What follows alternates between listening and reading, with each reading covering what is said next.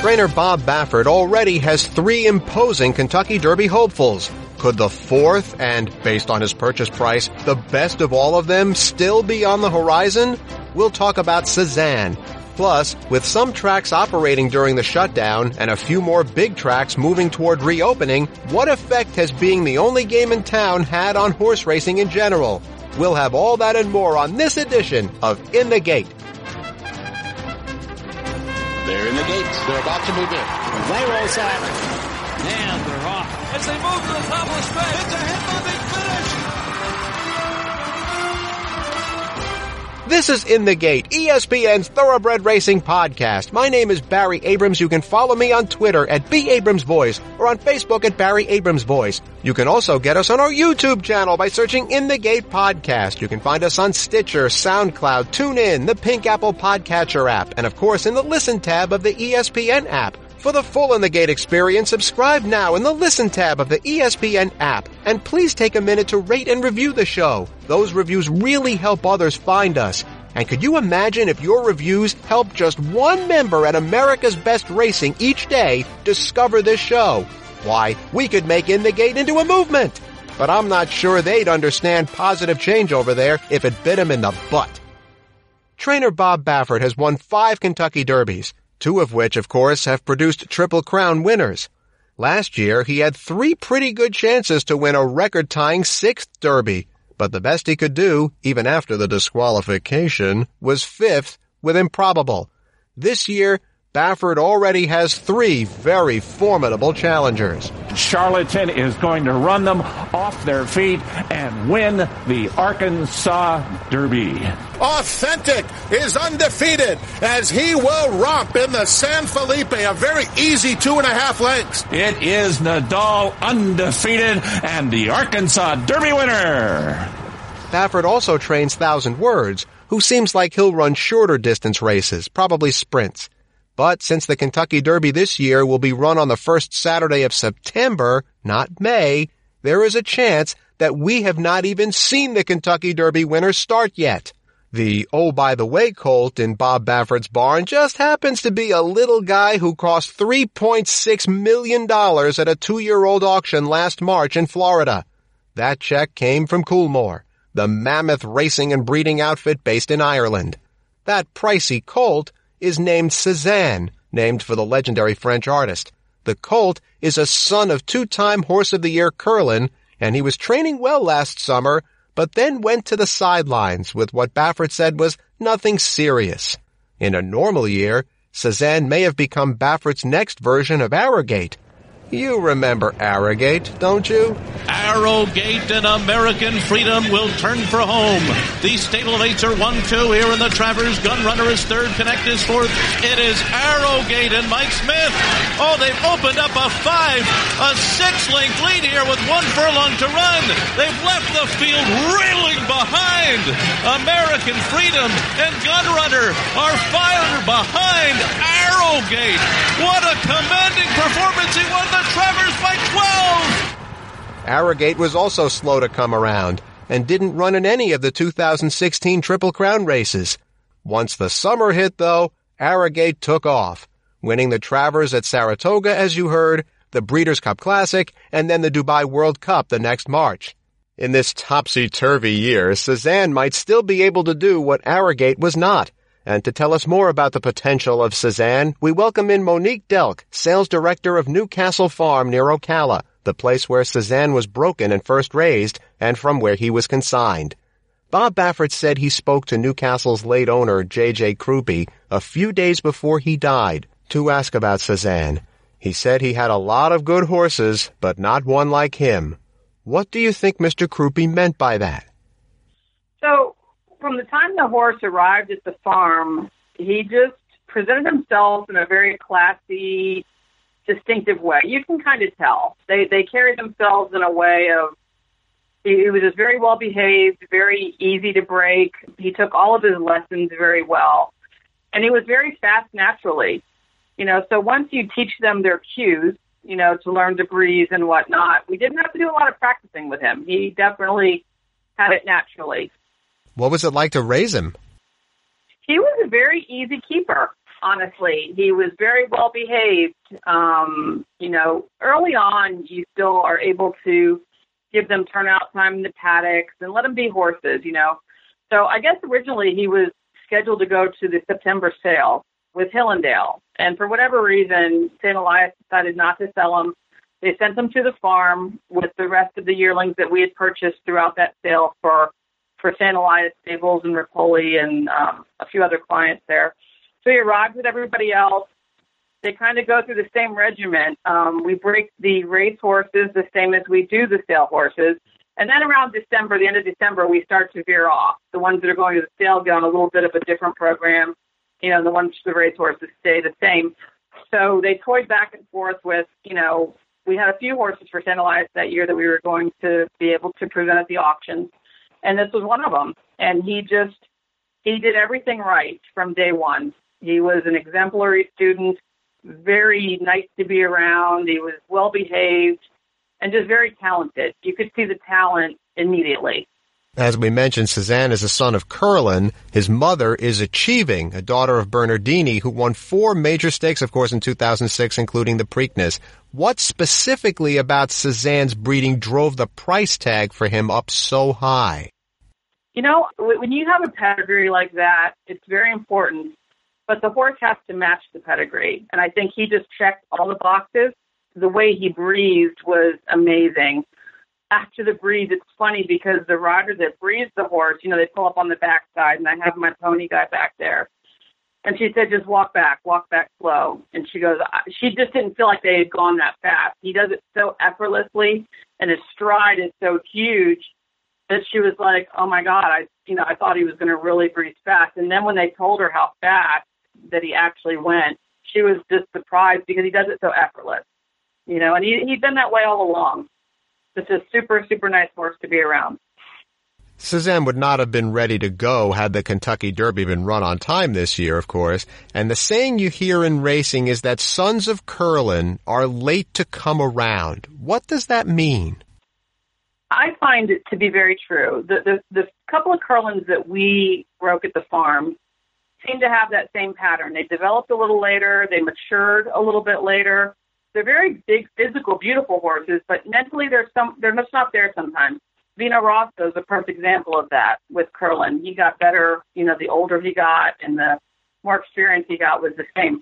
Now, Cezanne, after he was sold, he went to Ashford for a few months where they gave him a little time off. He had some shins that were stinging him a little bit after the sale. It's hard, what they go through down there. So he was given that luxury of having a few months to just kind of regroup and grow up, which I thought was wonderful. So they brought him back slowly, and I've been following his breezes. He's been breathing pretty consistently. They gave him about 3 weeks off, maybe about a month ago. It seemed like that there was a lull in his breeze work, but he's been back strong now for the past 3 or 4 weeks again, and they've stretched his distance out. So I'm hoping that if all goes well, he'll be within the month or so. If they find a spot for him to run, that would be great, And like you said, this Derby being delayed has kind of made it a little bit tricky now. You're going to have some horses that are coming on that didn't start early that may be contenders. We're chatting here on In the Gate with Monique Delk of Newcastle Farm near Ocala, Florida. Newcastle was the early home of Cezanne, whom Bob Baffert hopes will become yet a 4th Kentucky Derby prospect for him when the races run in September. Newcastle already has had the experience of raising a Derby winner. Always Dreaming, the winner 3 years ago, spent his formative years with Newcastle. And Newcastle's also raised champion horses Liam's Map and Uncle Mo and Little Mike, among others. How does Cezanne compare with these champions? I would compare him right up there with all those mentioned. He's got every bit as much talent as they had. His presence was the same. I think he's right there with them. I think this is a very, very talented, very nice horse. Last May, just a few days after that fateful conversation with Bob Baffert about Cezanne, Mr. Krupe, J.J. Krupe, died at the age of 79. One of his philosophies of training always was the best broken horse is often the winner. How would you describe the eye for talent that the late Mr. Krupe had? So I've known Mr. Krupe my whole life. He was a best friend of my father as I grew up. And I started working for him about 10 years ago after my father passed. So not only was he my boss, but he was my mentor and a very, very dear friend. And I don't know that I've been around anyone that has the eye that he has. He was absolutely amazing, and it was an honor to be able to work with him, to be quite frank. Going to the sale together and just watching the way he looks at a horse, you just get the feeling about a horse. Obviously there's things that you check the boxes. There's certain people that get this sense about an animal by just looking in their eye, and he definitely had that talent. I was very blessed to be able to spend these last 10 years to be closely working with him. It was truly an honor. Since Cezanne is part of Mr. Krupe's final 2-year-old crop, what would this colt's success mean to the employees at Newcastle Farm? Oh, it would mean the world. It would mean the world. The whole year has just been kind of a tribute to him. From this sales-topping colt selling in March, you winning the Breeders' Cup Classic with Vina Rosso towards the end of the year. It's all been very bittersweet. I know he would be absolutely over the moon about it. It would mean a lot. It would mean a lot to his legacy. Last year, Cezanne became the highest price horse at auction since 2006. You remember that one, right? The bidding war that resulted in the world record $16 million paid for the Green Monkey, who was a dud both on the track and at stud. The prospects look far brighter for Cezanne, so thank you so much, Miss Doug, for giving us some insight onto this much-anticipated colt. You're very welcome. It was a pleasure speaking with you. Thank you. It feels like 1920 instead of 2020. Horse racing is the only major sport running on a daily basis during this shutdown, and more tracks are almost ready to come back online. What has that meant for the sport? We'll get a progress report when we come back.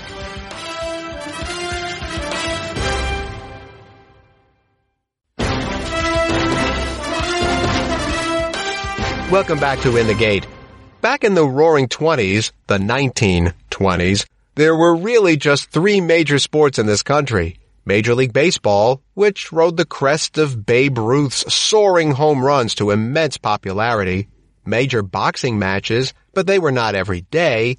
And horse racing. Immense crowds at almost every track were common.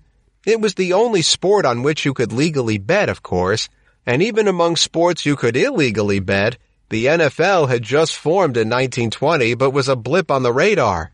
College football was popular, but not like it is today. And forget about the NBA. The forerunner to the NBA, the Basketball Association of America, wasn't even formed until after World War II. So day to day, it was baseball and horses. Fast forward to 2020, during this COVID-19 shutdown. Horse racing is in an even better position in some ways. While it's been hard to keep racing for those who never shut down or start back up, in the case of tracks like Santa Anita, Churchill Downs, and Belmont Park, there's practically no competition for the sports viewer. All the major sports are shut down right now, and the only indication of a resumption of competition, at least at the time we're recording this, is the Ultimate Fighting Championship. We're still a ways away, presumably, from the start of the baseball season and possibly a resumption of basketball and hockey. So what has this meant for horse racing, particularly here in the United States, in the 2 months since the world basically shut down? To give us an idea, we welcome in here to In the Gate Alex Waldrop, the CEO of the National Thoroughbred Racing Association, which is one of the main advocacy groups and event organizers for the sport. And full disclosure, one of the ways the NTRA connects with the public is by publishing weekly polls of the top 10 3-year-olds and all horses in general. I am a voter in those polls, but voters are not paid. We saw a few metrics that indicate some people are migrating to horse racing. You know, the Arkansas Derby Day at Oaklawn, 41 million. New York Racing says it's signed up 7 times more new subscribers to its wagering service in the past 3 weeks than the rest of the year combined. Those are a couple of measures. What other numbers, what other metrics can you share with us to show how racing is being affected by this shutdown? Well, those are great metrics, and it is certainly an opportunity for horse racing at a time when there's so few other sports options for us to grab the attention of fans who may or may not be familiar with us. And certainly we've heard anecdotally from around the country that's making a big difference. Being on NBC Sports on the weekend is a big plus. We also are on Fox Sports 1. That kind of exposure is very valuable to the business, and it's bound to lead to new following. Nonetheless, overall, the industry has contracted drastically. At this time of year, you could expect somewhere in the neighborhood of 40 to 45 tracks that would be up and operating, and we would be generating somewhere in the neighborhood of $1 billion a month, or just a little shy, about $800 million a month in handle, and that's not happening right now. You're going to see big increases at Arkansas at Oaklawn Park. I think they doubled their previous record for Arkansas Derby Day. So that's a huge day. We're seeing field sizes that are much fuller fields, and that's a great thing in horse racing. Bettors love full fields, and full fields attract more wagering. Things that we thought we knew about field size are proving to be true because there are fewer racing opportunities, so you have more horses coming at each race, and you're racing with 10, 12 horse fields. That's a good thing. But again, overall, there are fewer numbers. You don't have racing in New York and California right now. Or anywhere, frankly, on the Mid-Atlantic. So there are declines. We are doing two things at the NTRA that we think are important at this point in time. Number one, we are working hard in Washington, D.C. to make sure that employees, owners, trainers, jockeys, everybody in this business, racetracks, horse farms, everybody who's being negatively affected has a fair chance at receiving some of this emergency. We just learned that the EIDL, the Economic Injury Disaster Loan Program, had locked out farms, has now reopened a new application process just for farms. So we're pushing the Paycheck Protection Program for tracks right now so that they can seek some relief and for their employees and keep some of those employees employed just like every other business. And so we're working on that front.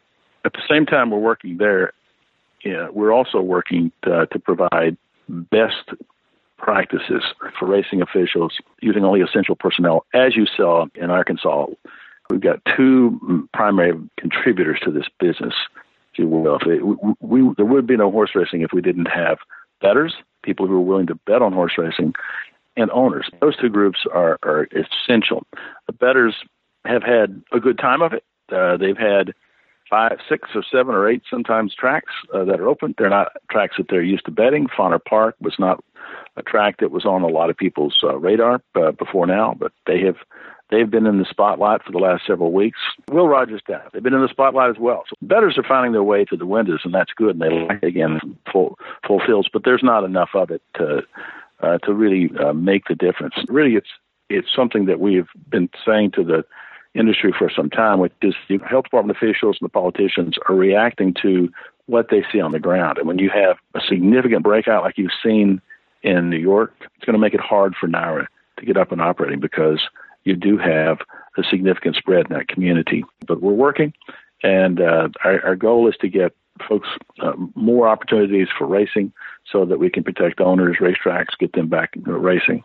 The last piece of the puzzle is the sales companies. Those are important to the business. That's really where business is conducted. That's the agribusiness side of this very complicated, fascinating business. You were talking about the tracks getting back up and running. I'm not clear, what role is the NTRA playing in advocating for the tracks that have not been able to start back up? Well, that's a bit tricky for us. It's a national organization, so we're giving them best practices. Here are the things that other tracks have done. Here's the things that have been successful.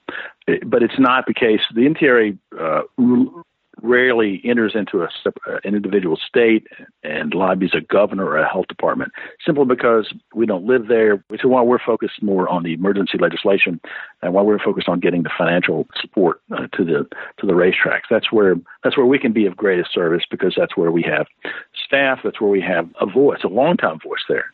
We have our horse pack, our political action committee that's been active for more than 15 years. And that's an essential part of having a legitimate, recognized public affairs program at the federal level. At the local level, what we primarily do is give information and best practices and support. Our showing up, coming to town, and advocating for a particular racetrack is typically unnecessary, but some cases it might be unwelcome. And it's always fraught with some risk for the interior because we're never sure. There may be multiple members there with different approaches. So we generally defer to members when it comes to their state. Now, if someone wants us to come there and give them support, do some advocacy, give some economic impact numbers, we'll do that, absolutely. But as far as me personally lobbying Governor Beshear here in Kentucky, no, that wouldn't. I wouldn't have really any particular influence in that matter. And most tracks are very capable of advocating for themselves. I would say that racetracks, because they're state regulated, are very familiar with the political waters and navigating those waters. But based on what you were saying before, I mean, I understand what you're saying, but you don't think that if, say, Jerry Jones of the Dallas Cowboys was having a problem locally in Texas and Roger Goodell went down there to advocate on his behalf, that it wouldn't have any influence? Well, keep in mind that analogy doesn't really work because football is not state regulated. Other than maybe actually, to my knowledge, other than just general rules that apply, you don't really have that sort of thing in football. It's one of the beauties of professional sports outside of horse racing is that they aren't state regulated. So they make pronouncements and do things that have national impact, affect local communities. But even there, I assure you that the racetrack, a guy like Jerry Jones, has a great deal more say about what happens in that community than a guy like Roger Goodell would. So when I go into the community, I have to be mindful of the fact that this is a highly regulated industry, and there are state and local officials who they work with every single day just to open and operate their business. If there's a need on a particular issue from a national perspective, hey, well, how does this look how does our program look relative to other programs? Yeah, that may be something. I haven't been asked to do that. If I were, I certainly would. Most often, we try to give them as much information. I'm not arguing against being involved. I will be there in a heartbeat if they think there's a role for the NTRA to play that can provide specific information that's going to move the football down the field, if you will, to go back to your football analogy. But for me, picking up the phone and calling the governor's office here in Kentucky probably wouldn't be a welcome thing unless they asked me to do it and they said, I need you to do this one particular thing. You need to contact this person and tell them how we compare with the rest of the nation in terms of our protocols. And that's the sort of thing, if asked, we'd certainly do that. Absolutely. What kind of comprehensive push has the sport made during the shutdown to say to the larger sports world, we're here, enjoy us, and to prevent these customers that just fell into your lap from falling out of your lap when the other sports come back? Well, I think that the groups that have been doing that most aggressively are the ADWs, our Advanced Deposit Wagering Companies, TVG, Twin Stars, ExpressBet, those entities who are actually conducting the wagering at this point in time. And I think that every one of those groups has their own promotion, and they've been out there, they've been pushing that aspect very strongly. So you've seen there have been mostly private undertakings. As far as the industry is concerned, traditionally, you haven't seen television advertising. What you have seen, however, are two major sports networks pick up horse racing, show it on air, and push people to the online wagering entities, which hasn't happened in the past. For years and years, when we were on NBC, wagering was something they didn't talk about and they wouldn't mention. Well, those days are gone. So when you're on NBC Sports now on a Saturday afternoon, or if you're on Fox Sports 1, wagering is a big component of it. And all they do is talk about how to make a bet. Those are the kinds of things that work, that are great. To have that kind of exposure on those television networks, it hasn't happened on ESPN because we don't have racing on ESPN at this point in time. We used to. Had a great relationship with ESPN for many years, but without that relationship, we don't have access, so we don't see that as often. So we're now relying on two networks. So I think that the industry's done a great job of promoting that, and you can see that from the way the handle is ticked up. Look at, again, back to the Arkansas Derby. They doubled handle on, and all of that was done remotely. Not a single dollar was bet online. On track. Every nickel was bet online, and they doubled the handle for the day. So it's going good. Alex Waldrop, the CEO of the National Thoroughbred Racing Association, joins us here on In the Gate. And you were talking about the Arkansas Derby metric, and that shows, obviously, that sports fans are looking for a Jones. But, I mean, beyond NBC Sports and Fox that show racing, where is the blanketing of the general public to educate the novice fans on how to bet and that racing is here? It just seems like this should be a time to go all out and find every fan you can find at this point. You'll never have an opportunity like this again. Well, again, I think that's been occurring. It's been occurring through those tracks and ADWs who are up and operating and who are out there making those efforts. Now, as far as a national ad campaign, television ad campaign, or something of that nature, you're talking $20 to $30 million, and those dollars don't exist. So our focus has been on getting tracks back up and operating and bringing more people and more exposure. And I think the Derby weekend went wonderfully for this industry because you had a lot. NBC was promoting other tracks. They were showing other tracks racing. They did the virtual Derby, all of that. But they kept talking about online wagering and those opportunities. Those are the kinds of things that matter because we know that many more people will tune in to watch those Derby Day broadcasts than they will watch this all year round. So it has been an unfortunate missed opportunity for us to lose our Triple Crown season in some respects. We'll get it back in the fall. Not sure exactly what we'll get from the Preakness and the Belmont. So those are our primary marketing opportunities for the year, television being the primary driver. I was glad, again, to see what they did because it drove people back to the business and reminded them of that business, and the handle reflected it. Again, the handle on the NBC Sports broadcast was on races, followed by NBC Sports, was great. Arkansas Derby was a huge day. So I think those are the kinds of experiences that we want. We're very pleased with that. Speaking of betting and handling, with time to reflect a bit during this shutdown, what kind of conversation has there been in the effort to make betting racing more attractive for the fan financially in terms of lowering takeout, rebates, and things like that? Well, I mean, it's always a discussion in the business. There's no question that there's the pricing decisions are again, they're local. But I know that tracks are always looking at opportunities. And I know that horse players are always pointing out the opportunities. And that's an ongoing discussion in the business. Pricing is probably as contentious as anything we have in the business on a daily basis. If you talk to the average horse player, they're going to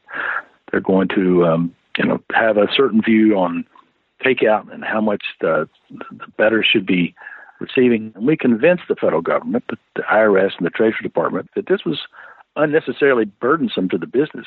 And so they now have modified their withholding and reporting. They haven't gotten rid of it. They simply have modified it to reflect the way they had structured withholding rules.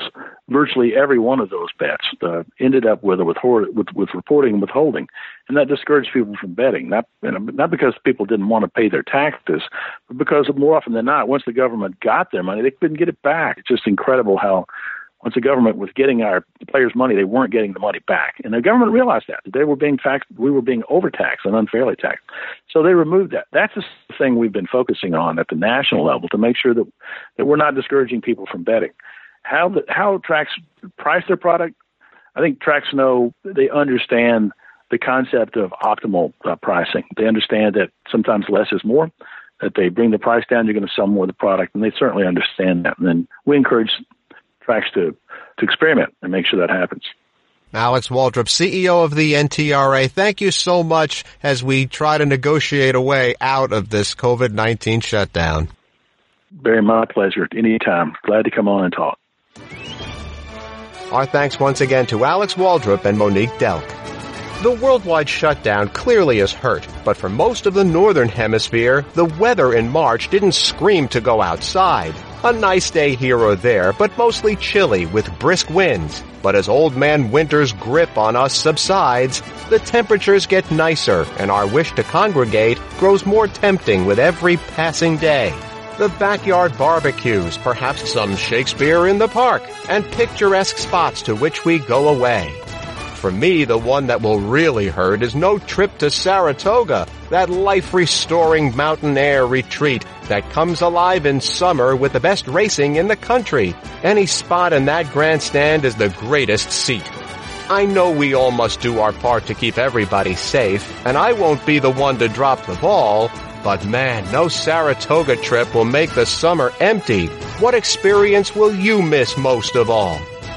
You can get us on our YouTube channel by searching In the Gate Podcast. You can get us on Stitcher, SoundCloud, TuneIn, the Pink Apple Podcatcher app, and of course in the Listen tab of the ESPN app. For the full In the Gate experience, subscribe now in the Listen tab of the ESPN app. And please take a minute to rate and review the show. Those reviews really help others find us. Maybe even the folks at America's Best Racing, and maybe those Mensa members will one day include us in the Fan Choice Awards like they should. You can follow me on Twitter at @BAbramsVoice or on Facebook at Barry Abrams Voice. That's In the Gate for this week. I'm Barry Abrams. We hope you're safe and healthy as you listen to this, and we'll see you next time.